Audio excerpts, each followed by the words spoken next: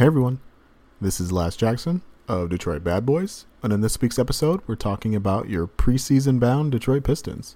Ben Gulker and I talk about some interesting quotes from Media Day, Cade Cunningham's very mild ankle tweak, and what we're curious about seeing out of the team this preseason. As always, we appreciate your continued support of the podcast. The best way to do that is to share, subscribe, and leave comments. Please leave comments on the discussion post on Detroit Bad Boys. That's the best way for us to have the conversation that we want to have around the podcast. In order to do that, though, you have to follow DetroitBadBoys.com, which you should be doing, because it's the best place on the internet for Pistons news and analysis this season. With all that said, it's time to go to work.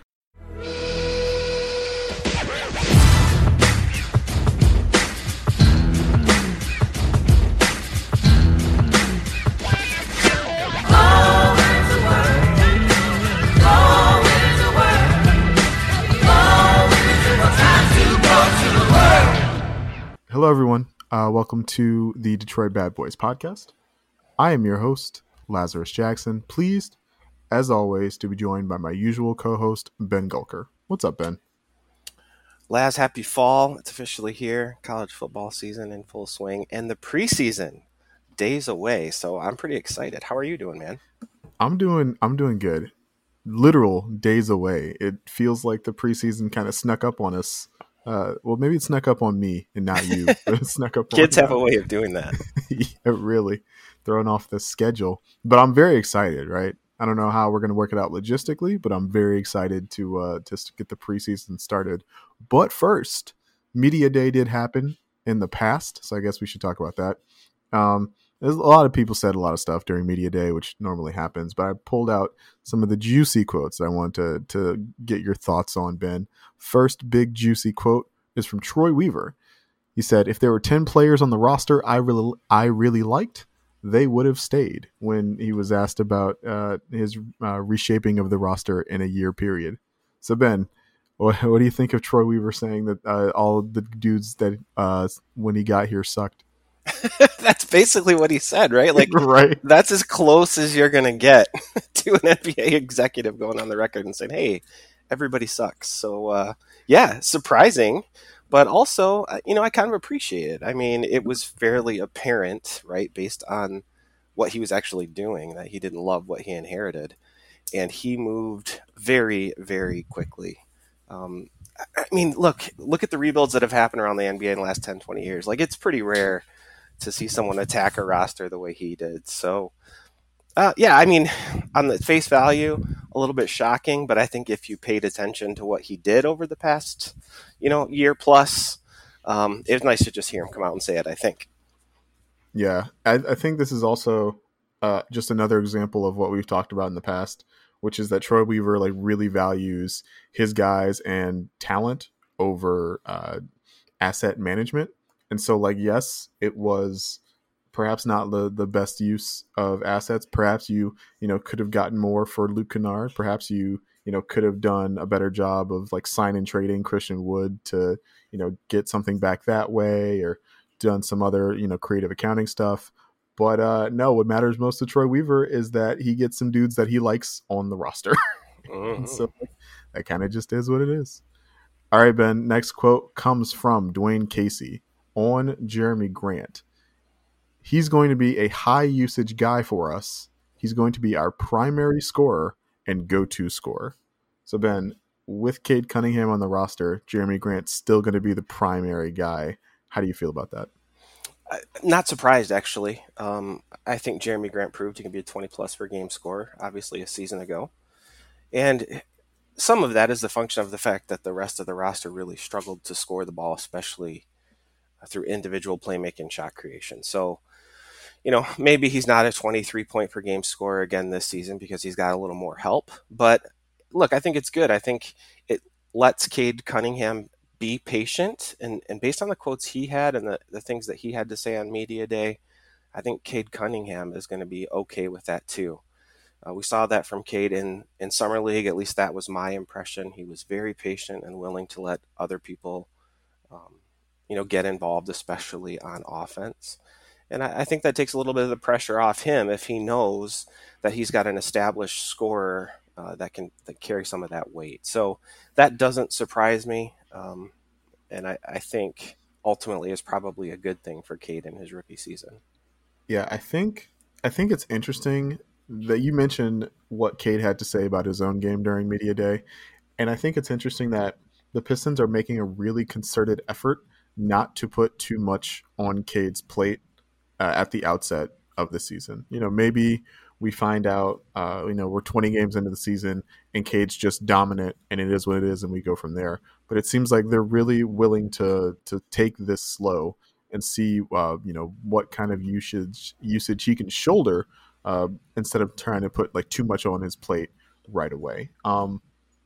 Differing schools of thought on whether or not that's the best way to handle the number one overall pick and a guy you brought in to kind of be the face of your franchise and lead your team into the promised land.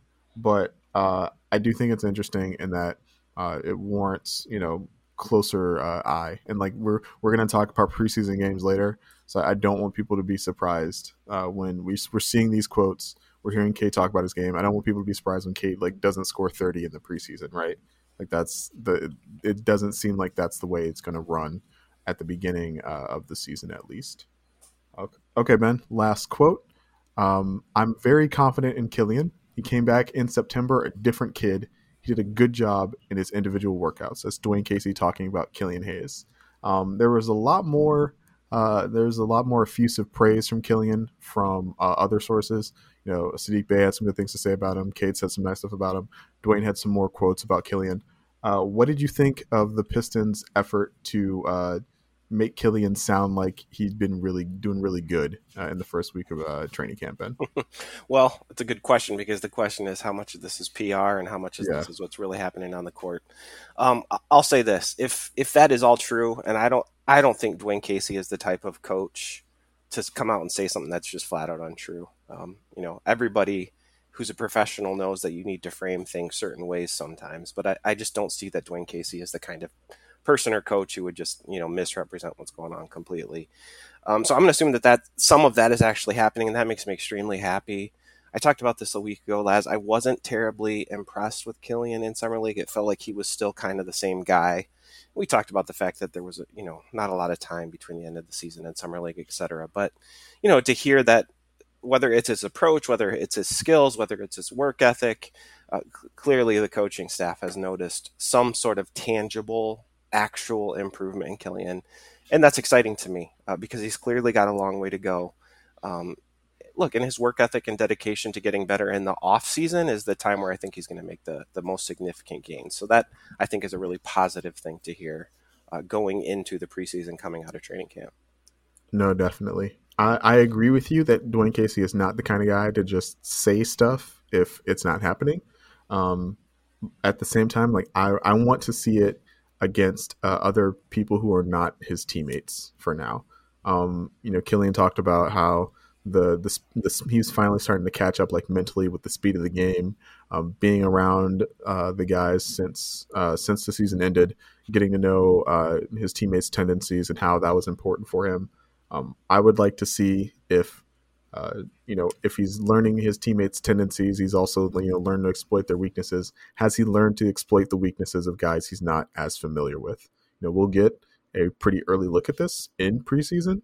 But yeah, I remain cautiously optimistic, and I hope it's not. I hope it's not just like Killian knows everybody on the Pistons really well and still struggles with other NBA players.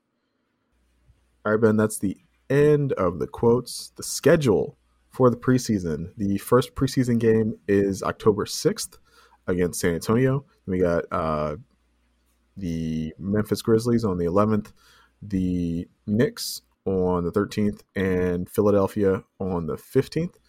What are you looking out for? What are you hoping to see in the preseason, Ben? Well, I think the thing I am most interested in, the number one thing, is the interaction between Jeremy Grant and Cade Cunningham and what that dynamic looks like on the court. We obviously didn't see a whole lot of Cade in Summer League, right? I mean, we only got to see, I think, 2 games, something like that, out of Summer League. So we haven't seen a whole lot of him, and we obviously haven't seen him and Jeremy together, especially with this mindset that Jeremy remains the sort of focal point of the offense. That makes sense to me in theory, but let's see it on the court. Let's see how that plays out. Let's see how those two adapt to each other. And then I think second thing, preseason is a time to experiment. Obviously, when you don't have your starters out there, you don't have your normal second group out there. You're experimenting and tinkering with rotations and plays, and giving guys a few looks who maybe have a shot at making it but aren't quite there. So I'm curious to see how those sort of funky, unexpected rotations shake out, because to me, and maybe we'll talk about this, lads, it's not crystal clear like who that second group should be yet, and who the fringe guys of the second unit are. So I'm curious to see how that plays out in preseason. I think it'll give us a window into what Dwayne Casey's thinking about for the full regular season. No, yeah. The rotations I think are the big thing. Not only do you want to see who starts and who comes off the bench, you want to see if there's any like through lines, if there's any logic. Not to say that what they're going to do is illogical, but you want to try and see like what the logic of what they're going to try and do with these lineups moving forward is, right? We got a little bit of discussion about, Hamidou Diallo and Josh Jackson both playing off the bench at the same time because Dwayne likes what they bring defensively.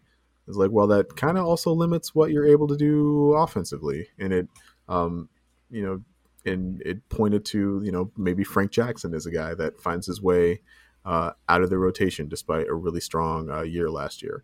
I'm curious to see how they handle. I'm curious to see if Cade plays any like nominal point guard. It seems like the starting lineup is going to be Cade and Killian in the backcourt to start the preseason. I'm curious to see if they let Cade play pure point without any other, without like a Corey Joseph or a Saban Lee or a Killian next to him on the floor. Like maybe they do it. It doesn't sound like that's something they've like really tried all that much in training camp. So like, yeah, that's what I'll be curious about is how much they entrust Cade Cunningham with the ball at the start of the preseason. What do you think the starting lineup's going to be, Ben? We got a quote from Dwayne Casey about how there's going to be more experience in the second unit than the starting unit. So I think, what do you think that points to? And because I think we both think it points to the same thing. Yeah, I mean, I think it speaks to the young guys, right? You're throwing Cade and Killian out there, and you're saying, hey, you're two talented players. Figure out how to play together, right? So I think that is probably your starting backcourt. And then I think it also points to Isaiah Stewart starting, which I think would, in my opinion, he earned it. I think he's the most logical five-man to start. And then I think you probably throw Jeremy and Sadiq into those forward slots. And I think you have a little bit of versatility between those two, because Sadiq, I think, plays stronger and bigger than his height suggests. So to me, that looks like the five you're at least starting with. It's kind of what I would have thought a week ago, and think probably even more so after hearing some of that talk from Casey. Yeah, I was thinking more Isaiah Stewart starting, kind of without the worry of Kelly Olynyk getting into the starting lineup, more than I was thinking about the backcourt of Cade and Killian. It seems like they have really established like that's going to be the backcourt. We don't have to think about that as much. But yeah, Isaiah Stewart starting is what I inferred from that quote, and that's something I'm curious about. Right, with a lineup of like Stewart, Grant, Bay, Cade, Killian, like that's a lot of rebounding that doesn't necessarily like have to come from your front court. So I think that'll be an important part of what they're able to do defensively. I think that they talked about the split between not like how often they want their bigs to roll and how often they want their bigs to pop. And Isaiah Stewart shooting a lot of threes, hopefully in the preseason, would be something we'd like to see, and it's something that I think he would have to do in order to make that lineup really work. I know, Ben, you've talked about how you don't want him shooting, like 8 threes because you want what he brings from the offensive glass. And I agree with that. But I think that we're going to have to see how that balance gets struck, how they strike that balance in the preseason. And then if that's going to be the starting lineup, that makes me curious about so we got Corey Joseph, Frank Jackson, Hami, Josh Jackson, and Kelly Olynyk. So how do they make that final 3-4 spot in the back court or in the front court work coming off the bench? Like, is that Trey Lyles? Are we going to try some Josh Jackson at the 4? It's just it's a lot of things to ponder prior to the preseason game on Wednesday. Yeah, I think the preseason game is on Wednesday. What do you think they, with that starting lineup and of Isaiah Stewart in the starting lineup, what kind of defensive coverages do you think they try and play to start the year? Do you think they start out in like a drop coverage with Stewart kind of playing to protect the rim? Do you think they try something a little bit more aggressive because Stewart is a little bit more mobile on defense than most big centers?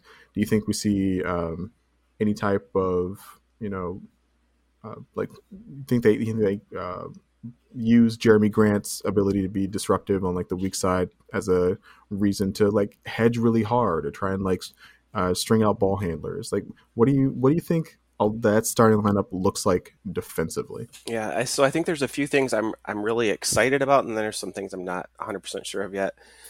Starting with, I think, Killian and Cade, I really am intrigued by the potential of those two guys defensively. Killian was so far ahead defensively. That was obviously the thing that just sort of leaped off the tape if you were watching him, right? Like a young point guard able to just get up and crowd and play really smart defense. So I think they potentially have two really strong defenders at a position that's been incredibly weak for the Pistons defensively over the past decade plus. I mean, so many seasons of point guards just getting roasted. Right, and then that creates all sorts of problems when you don't have really dynamic, big shot blocking and guys who can rotate, etc. So I'm excited about the ability to limit penetration from the 1 and 2 spots. I'm interested in Jeremy Grant's defense because I think some of his comments were intriguing to me as well on media day.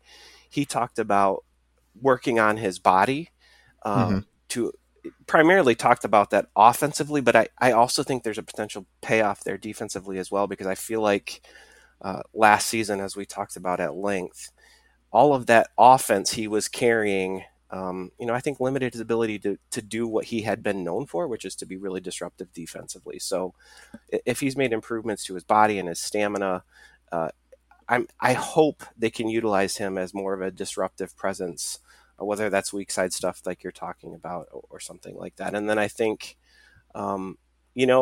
Isaiah Stewart, like, where is his lateral quickness at? I think one of the big knocks on him coming out of college was his foot speed, especially side to side. I think he was better than a lot of people expected, and I don't think he's necessarily, reached his ceiling on that regard. So it would be nice if his quickness is such that he can pressure a little bit and they don't have to play drop coverage all the time, because I think especially in the pick and roll that can make you very predictable and exploitable. It would be nice if his quickness is such that they can at least mix it up. So defensively, that's what I'm kind of hoping for. Not just drop coverage all the time, although I think, likely they do some of that, at least to start, to kind of assess Stewart's mobility against, we'll see him play against some traditional bigs, and if he's in the starting lineup, he'll be playing against, the best big men that the NBA has to offer. So that's a test he hasn't necessarily faced for an entire season yet. Yeah, I think I wondered if they'd stick with the drop just because, philosophically, Dwayne wants to limit the amount of threes the other team gets to take. And one of the simplest ways to do that is to just kind of like stay in drop, tell your guys to stay home, and just let the pick and roll ball handlers kind of determine what kind of shot that they're trying to ease the pick and roll ball handlers into mid-range jumpers, as opposed to letting somebody like Snick the pick and roll, exploit hedges and kick out to open shooters. And when you have a young team, you want the concepts to be simple on defense so that they remember the scheme and B can execute it consistently. And so but at the same time, like you talked about Isaiah's foot speed, you talked about Jeremy's stamina. This team has the personnel, I think, in the starting lineup to do a lot of interesting things defensively. And so I wondered if they'd be a little bit more creative, just because Between like Cade, Sadiq, and Jeremy, right? They have the size in the front court, and between like Sadiq and Jeremy, they have the on ball stoutness that this team has kind of like lacked from their bigger front court players in the past. And so I'm very curious to see how the extra personnel influences like the defensive decisions that they end up making. I want to see if they're still committed to that philosophy of never giving up or giving up as few 3-pointers as possible, even if they have the defensive personnel to do something a little bit different. Now, offensively, Ben, we've critiqued Dwayne Casey for his lack of offensive ingenuity. I'll say he had some really interesting like out of sideline, out of bounds stuff the first year, but he has tended to just put the ball in his best player's hands and say like go get it. What do you think, if anything, we see out of the Pistons like strategically or philosophically offensively in the preseason? Man, there's just so many moving parts, right? Obviously, you throw Cade into the mix, and I think you have to think about Killian that way too, because we saw just such a limited amount of him in his rookie season.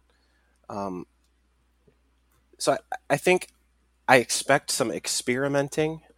Um, we talk about Jeremy Grant as potentially the focal point of the offense. One of the things I like about Jeremy's game offensively is I think he's at his best when he's not in a dribble isolation, but going from movement to a couple dribbles and finishing at the rim, right? So one of the things that was challenging for him a season ago after Blake Griffin left was defenses just got smart to that, and the Pistons simply didn't have enough weapons to do much to adapt to that focus on Jeremy Grant. I don't think that's going to be the case this year. I think you've got Coach Casey talked about two primary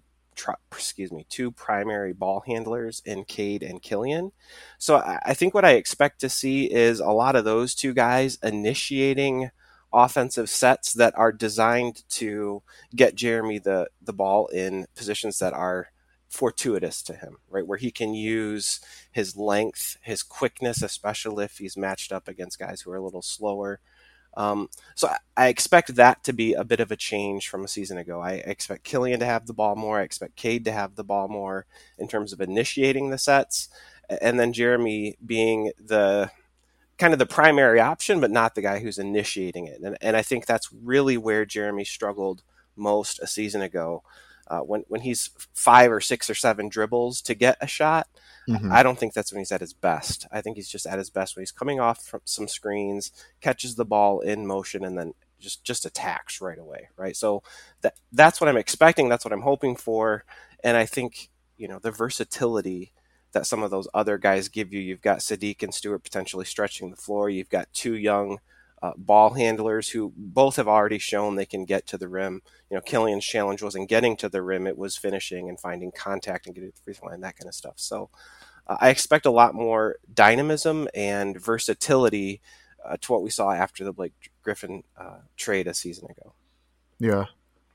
I also expect things to be a little bit more dynamic with Cade and Killian.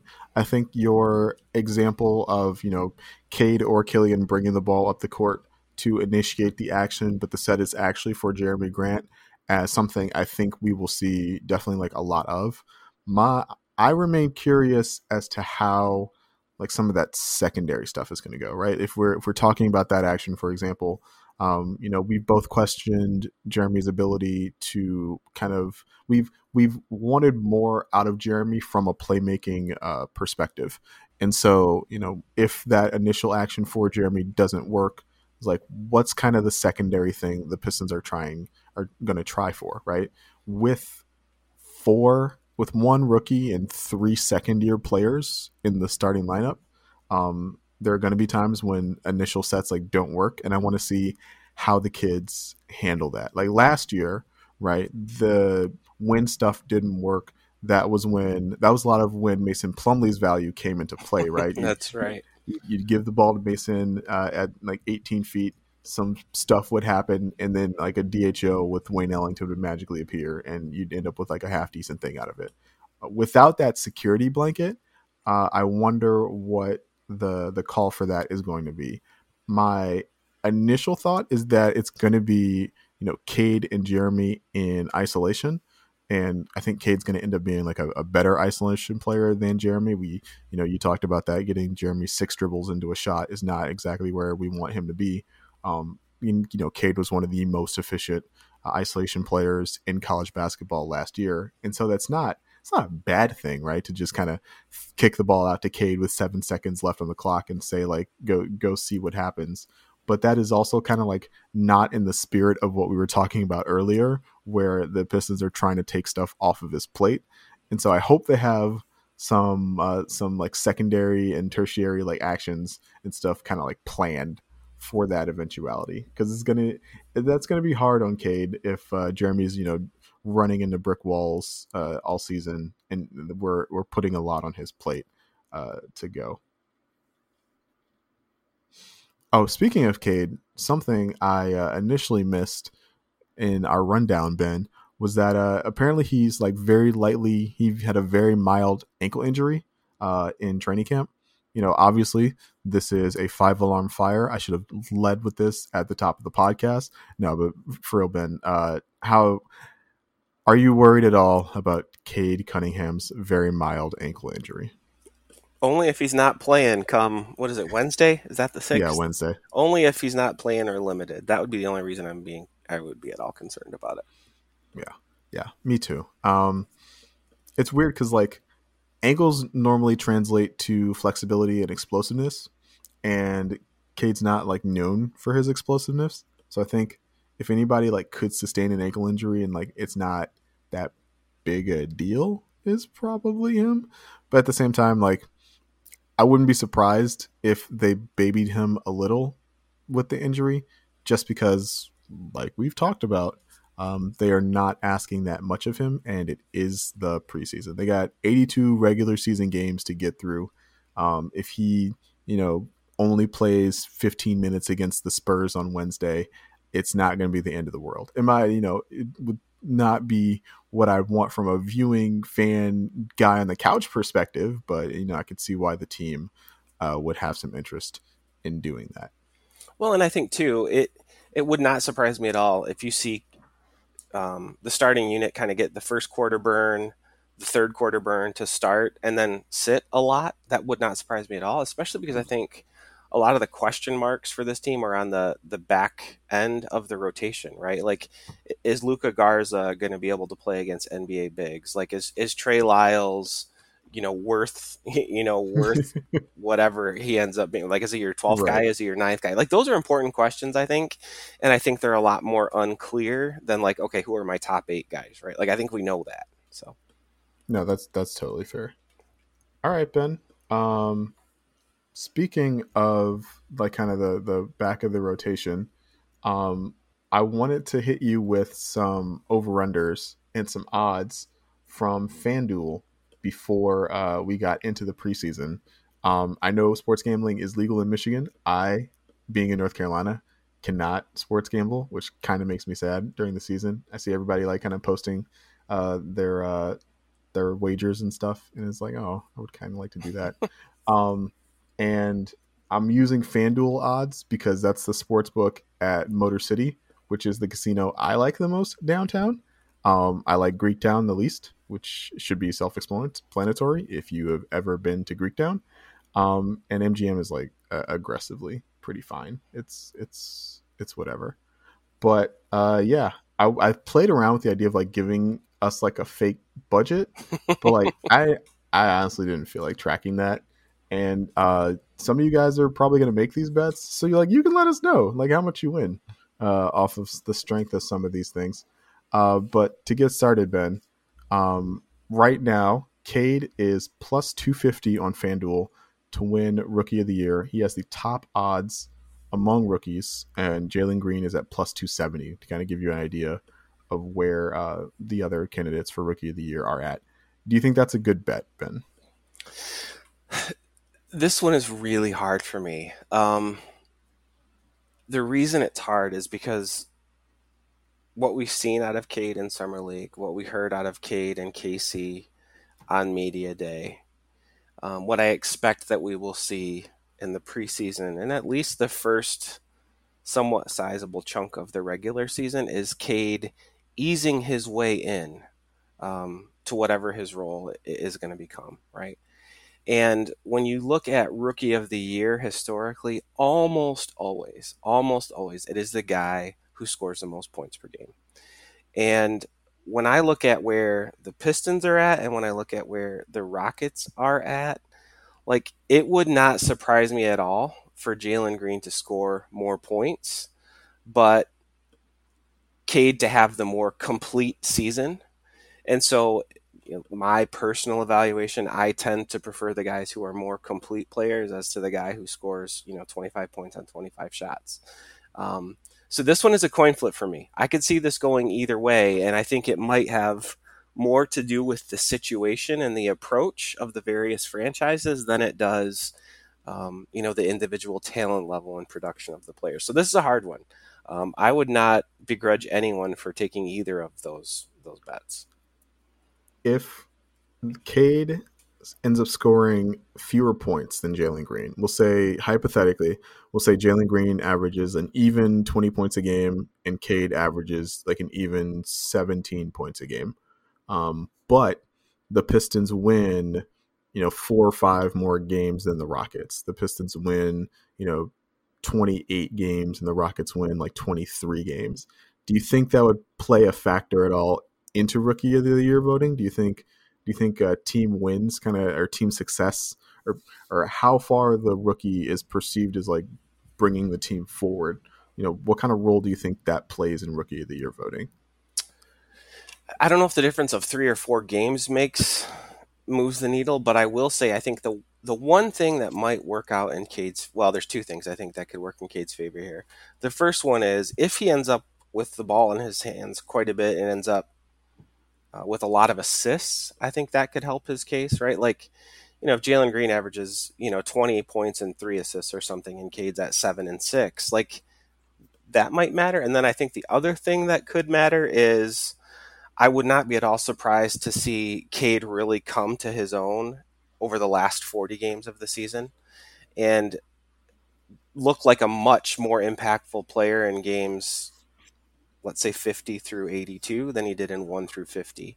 And I think that could impact things as well. And the reason I say that is, again, we've talked about how he might ease his way into his rookie season. So if he really closes strong, I could see that mattering too. That's a good call. All right. Plus 250 is not bad, like odds. And obviously, like if you're a Pistons fan, I think this is probably going to be like the favorite bet of Pistons fans this season is Cade to win Rookie of the Year. All right, next bet we have is Isaiah Stewart. I'm like hunting the little like FanDuel things for the little NBA props for Pistons players, and I found one that I thought was like, okay, this is pretty funny. I got to put this one in here. Isaiah Stewart plus 8,000 to win Most Improved Player. Ben, you could bet $100 on Isaiah Stewart to win Most Improved Player, and you could win $8,000. That's nice. That's a nice chunk of change. Is that a good bet in your mind? You Venmo me the money, and I'll make that bet. That's about how I feel about that one. You don't like Stewart's chances at Most Improved? I think I'd like a $5 bet on Isaiah Stewart a lot more than a $100 bet. Let's put it that way. That's fair. It is kind of like when we are talking about like Rookie of the Year or award criteria, it does also seem like a huge jump in scoring is what gives people the idea that a guy has done a lot of improvement. And I don't foresee a huge jump in scoring for Stewart this year. He should score more points, but it won't be dramatic in the way that I think Most Improved players normally see. All right, Ben, next bet is a little better odds. It's Kelly Olynyk at plus 5,500 to win Sixth Man of the Year. What do you think of that bet, Ben? So interestingly, I think if we look at the second unit and we talk about potentially seeing Diallo and Josh Jackson out there at the same time, someone is going to need to make some buckets in that second unit. Like somebody's got to score the ball. So that's actually not crazy, right? Like, I mean, he put on a show for Houston to close out the season a year ago. He can score the ball. And, I think he does enough other stuff competently that, he could surprise all of us by scoring a lot more than we expect. Because again, I just don't think that second unit's going to have a lot of playmaking and scoring on it. So that's not insane to put down a little money on Kelly Olynyk. No, I agree. And one thing that I would also consider when thinking about Kelly Olynyk's Sixth Man of the Year candidacy is that the guys who stereotypically get considered for this award come off the bench, but also finish games, right? Yep. And I think that there's a good chance that if the Pistons are in position to win some of these games later in the year or early in the year, that Olynyk is given the role of kind of being on the floor and helping to space the floor and doing his Kelly Olynyk things. And so I think that if the Pistons find some measure of success in some close games and Olynyk is out there, with crazy, clutch scoring or, he and Cade form like an unstoppable crunch time duo when the Pistons actually manage to make it to crunch time. I think that that holds some intrigue as a potential Sixth Man of the Year finish. It'd be a tough road ahead. I think there are again, this is another award which just the dude who scores the most points off the bench normally wins it. I think Jordan Clarkson, the reigning Sixth Man of the Year, is in the same Lou Williams mold, Jamal Crawford, Lou Williams mold of guy who just scores 18 a night off the bench and wins the award. But there's a decent situation, a decent chance that Kelly Olynyk could kind of sneak into the voting for this one. All right, Ben. The next award is Hamidou Diallo, plus 10,000 to win Sixth Man of the Year. Ben, if Hami shoots 38% from three, this could totally happen, right? Well, could we just change this to Pistons Sixth Man? Doesn't he have to be the sixth man before he can win the award? I'm not even sure he's that, right? True. Yeah, I don't know. I'm not going to put any money on this one.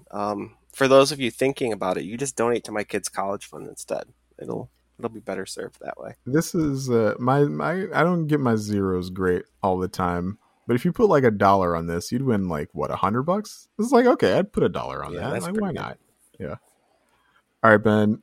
Next over under is the Pistons wins on the season. The over under is 23.5. The over is at minus 122, which means if you'd have to bet $122 to win $100 on the over, and the under is plus 100, which is normal.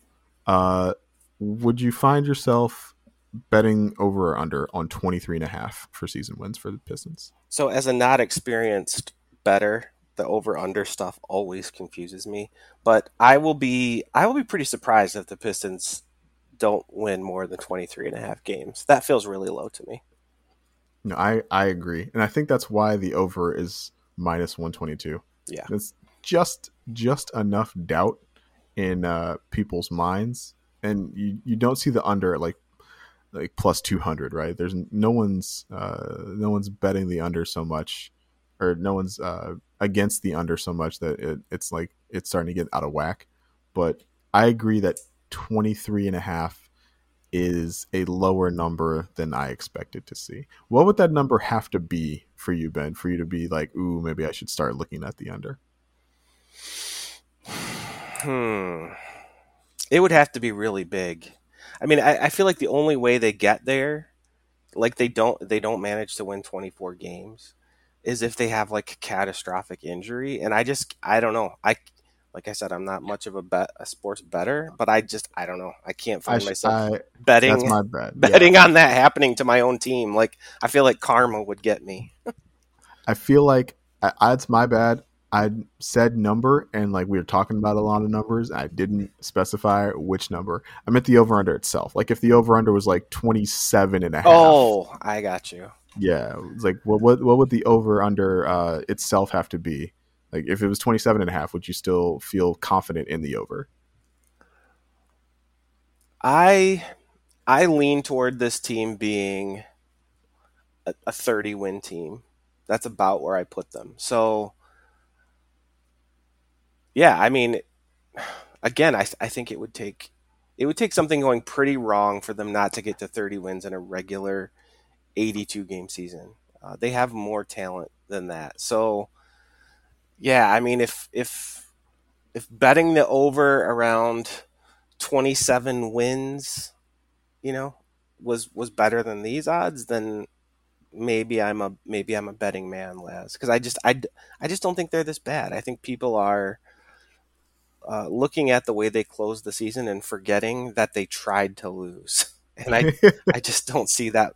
I just don't see that happening this season. No, that's a great point. Okay. I I also really like the over on this. The over also being minus 120, or yeah, minus 122. It's like not terrible value, right? Like if you feel really confident in that the over is going to hit, I wouldn't mind putting some money on the over. If the over gets to like plus 150, is like that's a bit much. Okay, guys, or a minus 150. Sorry. Yeah, yeah. So I would, if it were legal in my state, I would put some money on the Pistons over, but it's not. So you can, if you Venmo, I can Venmo you some money, Ben, and you can make me you can make me rich at the end of the season. All right, Ben. The last bet we have on FanDuel is the Pistons at plus 2,400 to make the play-in tournament, at plus 1,800 to make the playoffs. How lucky do you feel, Ben? Nowhere near that lucky. I just don't. I don't think they're that good. I would, if I were a betting man, I would be betting the over before I'd be even contemplating anything about the play-in or the playoffs proper. Because I think Vegas or Detroit, I guess you could say, wherever this sports book is housed, they have this part of it right. I think. Yeah. The Pistons missing the playoffs is at minus 8,000, which Oof, means you would have to bet $8,000 to win $100 that's on a bet crazy. about the Pistons not making the playoffs. That's crazy. So don't do that. Don't do that. All right, Ben, I got some more numbers, but these aren't bets, but these are things I personally am curious about. The Pistons were 26th in offensive rating last season with an offensive rating of 107.6. Do you think they beat either of those numbers? Do you think they're better? The offensive rating numerically is better than 107.6. And do you think that they are better than the 26th ranked offense in the NBA this season? I think so. Um, Again, I think the last 20-ish games of the season really impacted some of those overall season team level stats. Again, something went catastrophically wrong if they're at a 107.6 by the end of this current season. I expect them to be much more interesting to watch offensively, and I think much more productive as well. The second unit's a big question mark, but I think in the starting lineup, they've got a lot of versatility and interesting scoring capabilities. I think turnovers are probably going to be the limiting factor this year, but I think they'll be quite a bit better at putting the ball in the basket. What would you say would be a good rank for what it would, like, in terms of ranks among teams in the NBA? Where do you think they end the season in terms of offensive rating? Do you Good think they end up question. like a top 20 offense? We think they're going to be better than 26. Top 25 is probably too low. Do you think they end up a top 20 offense? I think I think 20, somewhere between 20 to 25 is probably most realistic. If they could crack the top 20, I think that means that Cade Cunningham was a very, very good player and is probably a little bit ahead of schedule. Having said that, there are some really bad teams out there still. Um, it's just a question of, are there going to be five or six really, really bad teams that it's real easy for the Pistons to leapfrog, or there's going to be a few. But yeah, I mean, I think if they could finish 21, 22. Personally, I think I would count that as success. Any higher than that, I mean, that would just be fantastic. All right, Ben. Next, the defensive rating. Last year, the Pistons finished with a defensive rating of 112.2. That was 19th in the NBA. Do you think they end up better than either of those numbers? Will they remain a top 20 defense, Ben? Yeah, another good question, and I'm not letting you off the hook. You have to answer both these two. I Okay, think that's fair. there's less room for improvement here, but I do think I don't think it's crazy to think they could have sort of an average NBA defense, right? So it would not floor me to see that number creep up a little bit as well.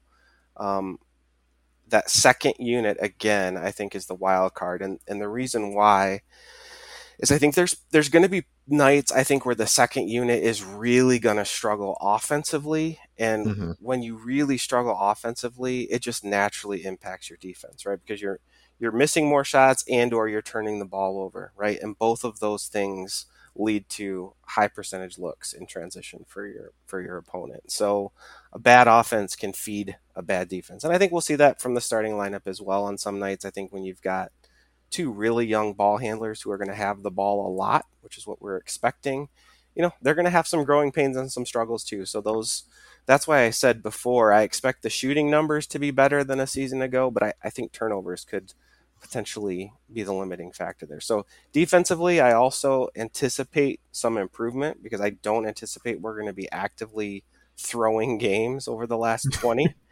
But I think the offense has a more room to grow, right? Like I think the ceiling is a little higher on offense.